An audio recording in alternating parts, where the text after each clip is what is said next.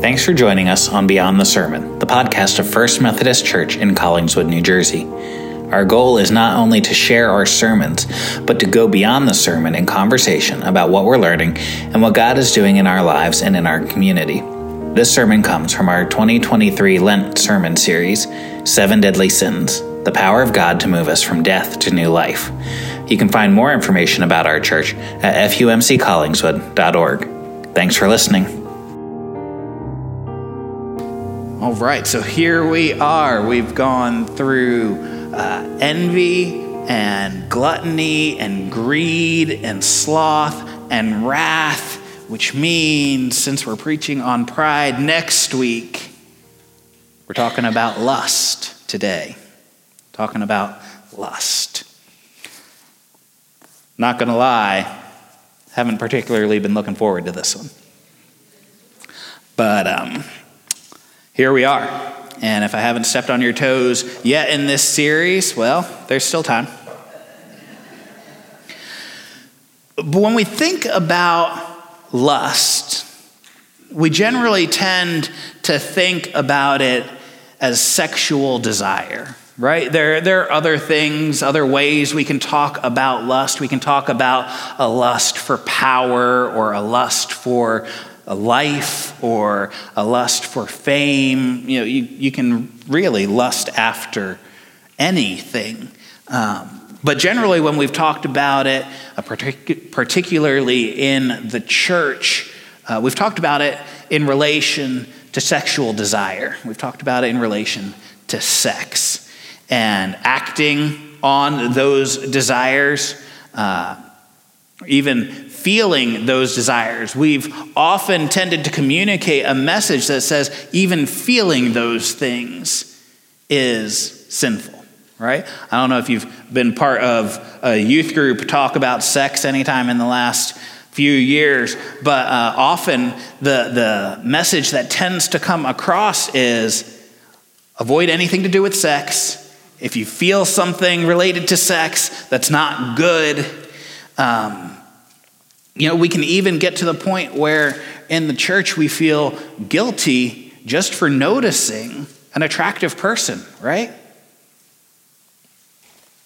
But I think this comes from an ancient heresy that was part of the church early on, and I think still finds its way into the church, and that's called Gnosticism.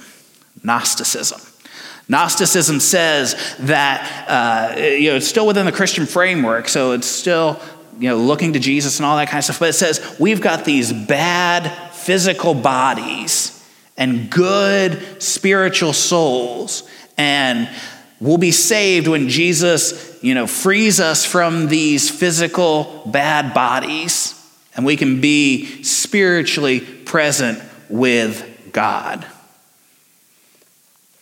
That's how a lot of us think, right? We want to leave this old body behind so we can go to some kind of spiritual heaven.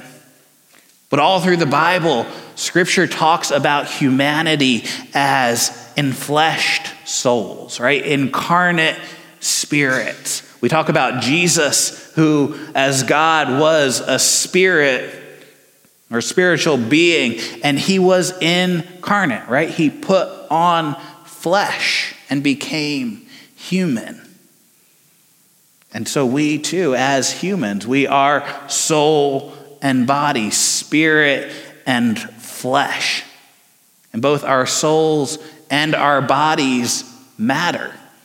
If you flip to the end of your Bible, you'll read at the end of Revelation that after Jesus has come and he's in the process of restoring all things, making all things new, there's even a new heaven and a new earth, and that physical and spiritual reality exists in connection with one another. When we say the Apostles' Creed, which we say in this service from time to time, we said it in the early service this morning, but we say, I believe in the resurrection of the dead. We believe that one day soul and body are going to be united for eternity in a way that is good and pleasing to God. So it's not just about getting rid of all that is fleshly and bodily so that we can be these spiritual souls that can be with God. God cares about both our spirit and our bodies. And he's the one who made us. He's the one who made these bodies with all of their longings and desires and all of that. Now, those things got distorted along the way, right? Just like everything in our life has gotten distorted because sin came into the world, and even our desires have been disordered. And so what God created and intended for good, for producing connection and love and life, is now a distorted desire. In the passage that we read here from Matthew chapter 5 this morning, here in the Sermon on the Mount, Jesus has been teaching. And this is now the second time he says, "You've heard it said, but I say to you," right? Last week we talked about, Jesus said, you've heard it said, "You shall not murder." And then he went on to talk about how anger in our heart, it can be the same as murdering someone. And this week he says, "You've heard it said, you shall not commit adultery." And we're not going to do a show of hands here today, but I think we can all agree adultery is not a good thing, right? Right? Made it into the top 10. Thou shalt not commit adultery. But Jesus takes it from this outward behavior and action of actually committing adultery with another person. And he moves it, you shouldn't be surprised at this point in the sermon series, he moves it to an issue of our hearts, right? Because this is what Jesus is driving at all through this Sermon on the Mount. It's not just about our outward behaviors and actions. God cares about what's in our hearts, and he wants to do something about the sin that's worked its way into our hearts. He wants to redeem us. He wants to free us and save us from those things. So Jesus pushes it even further than Moses did. Moses said, "You shall not commit adultery." Well, God said through Moses. And now God's saying through Jesus, "But I tell you, anyone who looks at a woman lustfully," that doesn't just have to be a woman, that could be a man. He was talking to a bunch of men, but whoever looks at another person with lust in their hearts, or lustfully, they've already committed adultery in their hearts. Right? Because lust doesn't necessarily need to be acted upon to be a disordered desire. It already shows us what is in our heart. Lust is adultery of the heart. As Rebecca DeYoung says in her book, Glittering Vices, which if you're tired of hearing about that book, sorry, but got one more week next week. And it's been a shaping book for me in this series, Glittering Vices. You might not be ready to read more about the 7 deadly sins yet, but if you ever want to, I recommend that one. Anyway, Rebecca DeYoung says, echoing Jesus here, lust is a problem with your heart above your belt before it is a problem with the heat below it. You get it? Lust is a problem with your heart above your belt before it is a problem with the heat below it. That's what Jesus is saying here. It starts in your heart. It grows there. Those seeds of lust are what bring themselves to fruition and result in sins. So what is, and Jesus goes on here. He says, if your right eye causes you to sin, if your strong hand, your right hand causes you to sin, it's better to cut those things off. Cut off your hand. Pluck out your eye. It's better to enter heaven without one of those parts of your body than it is to go into hell intact and whole. And now I don't think Jesus really wants us to go and pluck out our eye the next time we look at a person with lust in our heart.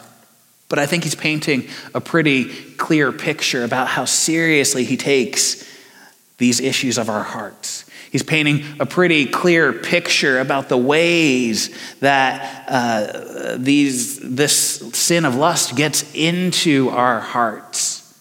It comes in through our eyes. It comes in through our hands. What we look at matters. The things we do matter because they come out of our heart, but they also go in to our hearts.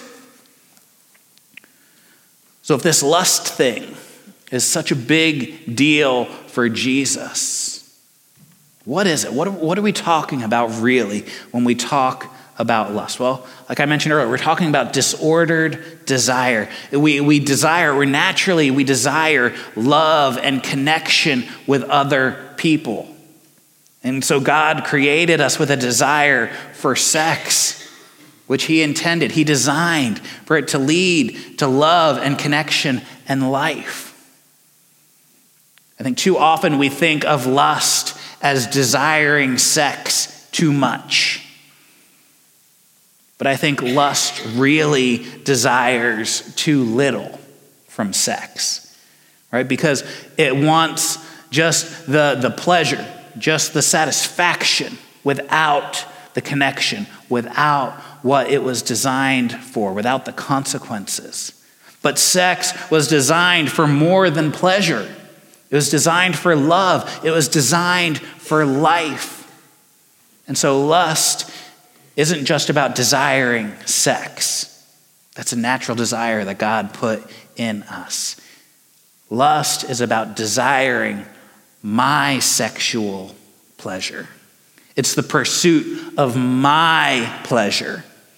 And when we allow that pursuit to lead us, we turn people into objects that are there to achieve my pleasure, rather than the pleasure of sex helping to achieve the love and connection that God intended between a man and a woman. You see, we've misplaced our sexuality by making it the goal to be reached, the end to be reached, the key to our fulfillment and flourishing, right? That's what our culture says. And so people become a means to helping us achieve our sexual fulfillment. But in God's design, sex is a means to solidify and grow the connection of that relationship formed between a man and a woman in the covenant of marriage. It's a means to an end, not an end to be reached. And so lust expresses itself as any pursuit of sex or sexual pleasure outside of God's design.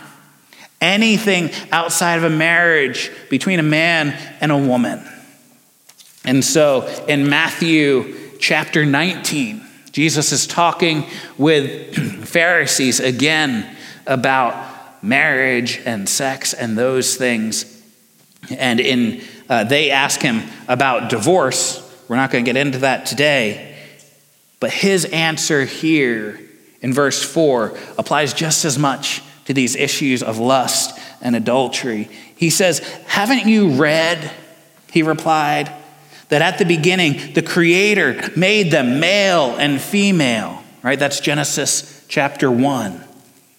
And he said, "For this reason, a man will leave his father and mother and be united to his flesh, and the two will become one flesh." He'll be united to his wife, and the two will become one flesh. That's Genesis 2. So they are no longer two, but one flesh. Therefore, what God has joined together, let no one separate. This is what Jesus believed about marriage. And starting in Genesis chapter 1 and 2, right at the very beginning, all through Scripture, we see this picture of marriage as an image of God's relationship with us, his people, right? And so marriage matters a lot to God. And so we see it there at the beginning of Genesis, at the beginning of Jesus' ministry in the Gospel of John.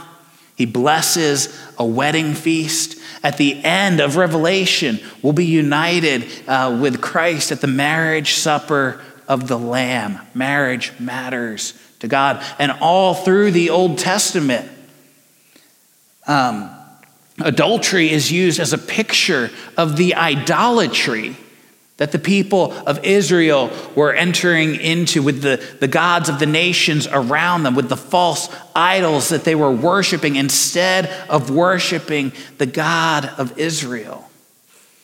And so the whole book of Hosea is a picture of God speaking through the prophet, telling him to go take a wife who was a prostitute, having children with her as his wife, and then her being unfaithful, and him going after her. Because that's a picture of the God that we serve, even when we are unfaithful to the covenant that he's called us into. He remains faithful. And so marriage is the picture of the relationship that God invites us into. And so anything outside of a marriage between a man and a woman, that's outside of God's design for sex. And that includes promiscuity, which, depending on which generation you belong to, that could be called sleeping around, could be called casual sex, could be called hooking up. However you define it, it's having sex before you enter into that covenant of marriage with someone. It's outside of God's design. It looks like adultery, which we've already spent time looking at, but that's sleeping with anyone who's not that man or woman that you are married to. Lust expresses itself in pornography. Some staggering statistics out there about pornography use. More than 80% of teenagers between the ages of 15 and 17 have had multiple exposures to hardcore pornography through the internet. 55% of married men and 25% of married women in the church confess that they have viewed pornography at least once a month. And that pornography use increases infidelity rates by more than 300%. Because it starts in the heart, right, before it's ever lived out in action. So lust expresses itself in a variety of ways, depending on the stage of life we're at, depending on the relationships we're involved in, but anything that falls outside of God's design for marriage and sex within marriage, it's lust. It's lust. The Apostle Paul says in 1 Corinthians chapter 6, verses 12 to 20. Let me know if this sounds familiar. I have the right to do anything. You'll see that's in quotation marks, right? This isn't Paul saying that. He's quoting culture. Sounds like our culture today, doesn't it? I've got the right to do anything. I've got the right to do whatever I want. I've got the right to do whatever feels good for me.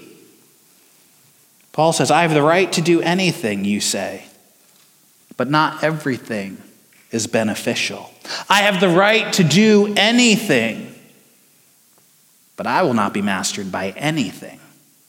That's what Paul's saying. You say food for the stomach and the stomach for food, and God will destroy them both. The body, however, is not meant for sexual immorality, but for the Lord, and the Lord for the body. By his power, God raised the Lord from the dead, and he will raise us also. Right? There's that biblical view of the body. It's good. It's part of what God wants for us. Do you not know, verse 15, do you not know that your bodies are members of Christ himself? Shall I then take the members of Christ and unite them with a prostitute? Never. Do you not know that he who unites himself with a prostitute is one with her in body? For it is said, the two will become one flesh.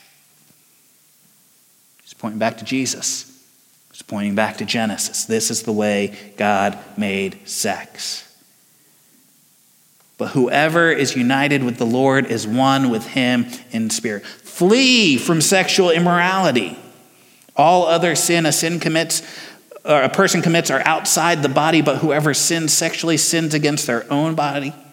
Do you not know that your bodies, your physical bodies, are temples of the Holy Spirit who is in you, whom you have received from God? You are not your own. You were bought with a price. Therefore, honor God with your bodies. Paul's saying sex is designed to bind us to another person. But our bodies are made for God. We belong to Jesus. But sex binds us with another person, whether that person's our spouse or not. Our bodies are meant to be the inhabitants of the Holy Spirit.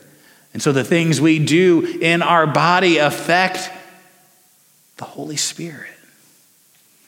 We belong to Jesus. His Spirit lives in us, in our bodies. And so we're called to honor God with his body, with our bodies, because he's paid a great price to redeem us. Similarly, in 1 Thessalonians 4, 1-8, Paul's writing again. He's talking about sexual immorality. This was a huge problem for the early church. It's still a huge problem. We haven't figured it out. We haven't gotten rid of it from the world. We've got to learn how to live as the church within the world. He said, as for other matters, brothers and sisters, we've instructed you how to live in order to please God, as in fact you are living. Now we ask you and urge you in the Lord Jesus to do this more and more, for you know what instructions we gave you by the authority of the Lord Jesus Christ. It is God's will that you should be sanctified. And we as good Methodists, good Wesleyans say, yes. We're called to sanctification. We're called to holy living. And without even taking a breath, Paul says, it is God's will that you should be sanctified, that you should avoid sexual immorality, that each of you should learn to control your own body in a way that is holy and honorable, not in passionate lust like the pagans who do not know God, and that in this matter no one should wrong or take advantage of a brother or sister. The Lord will punish those who commit such sins, as we told you and warned you before. Clearly, they weren't getting it yet. For God did not call us to be impure, but to live a holy life. Therefore, anyone who rejects this instruction does not reject a human being, but God, the very God who gives you his Holy Spirit. That Holy Spirit who resides within us. God wants to make us holy. And wholly his. And that includes every area of our lives, including our sexuality. Every area of our life under the lordship of Jesus. And we've talked a lot about scripture here this morning, and it sounds all good and churchy. But what can we actually do about the lust that's in our hearts? The reality is, on our own, nothing.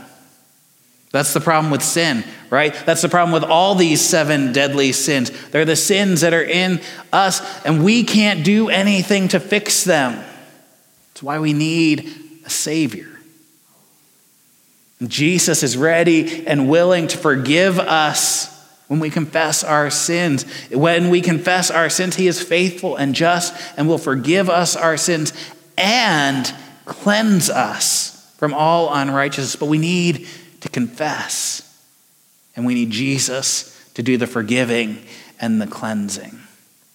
But I do think there are a couple other things we need to do as well to cooperate with the sanctifying work that God wants to do in us, that sanctification that Paul talked about in 1 Thessalonians. And the first thing I think we need to do is to rediscover what true friendship looks like. You see, in our overly sexualized world, we've lost sight of what it means to connect with people in non-sexual ways. And so we need to learn what it means to pursue love and connection in appropriate ways, in healthy ways. We can do that by developing real, intimate friendships with people, the people we share with, people who love us unconditionally. You see, intimate doesn't have to be a synonym for sexual. Although sex is always going to be intimate, despite what our culture would like to say. But we need to develop these kind of friendships where we can share and be known and we can be connected to other people, even if we're not having sex with them. The second thing we need to do, and this is especially true when we find ourselves struggling with our sexuality or struggling with lust. And notice that I said when and not if. But when we're struggling with our sexuality, when we're struggling with lust, we need even more than just good friendship. We also need some accountability. We need some small group accountability, a group where things like this can be brought out into the light. Because lust and all of these seven, they feed on shame. And shame seeks to isolate us. Shame makes us feel like we're alone and we can't share and no one else understands. And so we need to find 2 or 3 other people that we're going to choose to be completely honest with. People who can hold us accountable without condemning us. People who can look us in the eye and say, in the name of Jesus, you are forgiven.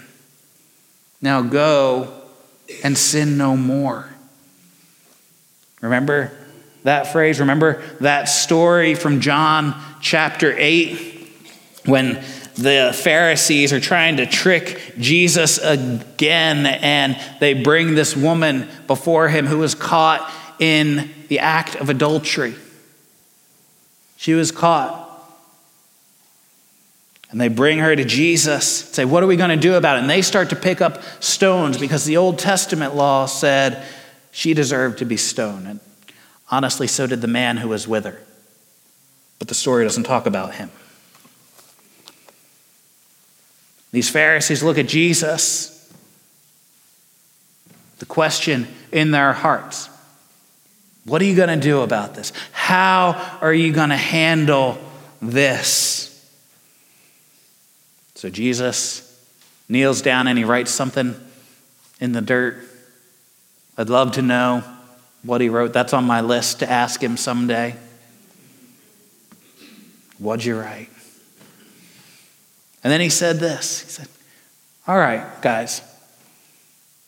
The one of you that's without sin yourself, go ahead and throw the first stone. I can imagine there was an incredibly heavy silence in that circle, in that moment. And John tells us that one by one, beginning with the oldest among them, they began to slip off and disappear. Jesus was left there with the woman still standing there, and in verse 10, it says, Jesus straightened up and asked her, woman, where are they? Or some translations say, where are your accusers? Has no one condemned you? No one, sir, she said. Then neither do I condemn you, Jesus declared. Go now and leave your life of sin. Or maybe like me, you're more used to hearing it now. Go and sin no more. You see, Jesus isn't being light on sin. He's not just dismissing it or excusing it, saying it doesn't matter. But this is what grace and forgiveness looks like. Jesus is ready and willing to forgive this woman. And friends, he's ready and willing to forgive us. But it's not enough just to receive forgiveness over and over and over and over again. He calls us to live a different kind of life than we were living before we received that forgiveness. To live within the design that God has for humanity. To live within God's desire for human flourishing. He says, go and sin no more. And that's only possible because of Jesus. It's only possible by the Holy Spirit living within us. Jesus, who was 100% human, he knew what it was to be tempted and not choose the sin. Jesus, who was 100% human, lived his whole life in celibacy. And Jesus shows us that contrary to what the world today says,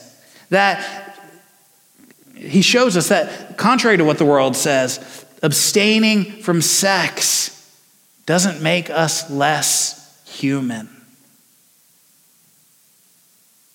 You see, Jesus wants to give us his character. He wants to give us his nature, his righteousness. He was raised to new life so that we could live a new life in him. But friends, even though God wants us to be holy, as Thessalonians said, it's God's will that we are sanctified. God doesn't undo our choices. He gave us a free will to make those choices. And the consequences of those choices don't always get taken away, even when we're forgiven. One of the reasons Jesus is so clear, I think, about sex is because sex can often bring such life-altering consequences. But friends, he's ready and he's willing to forgive. He's ready and willing to heal whatever kind of sexual brokenness is in our lives. He wants to come and meet with us, to forgive us, to heal us, so he can send us out to live the life that he designed and desire for us to live, to send us out so we can go and sin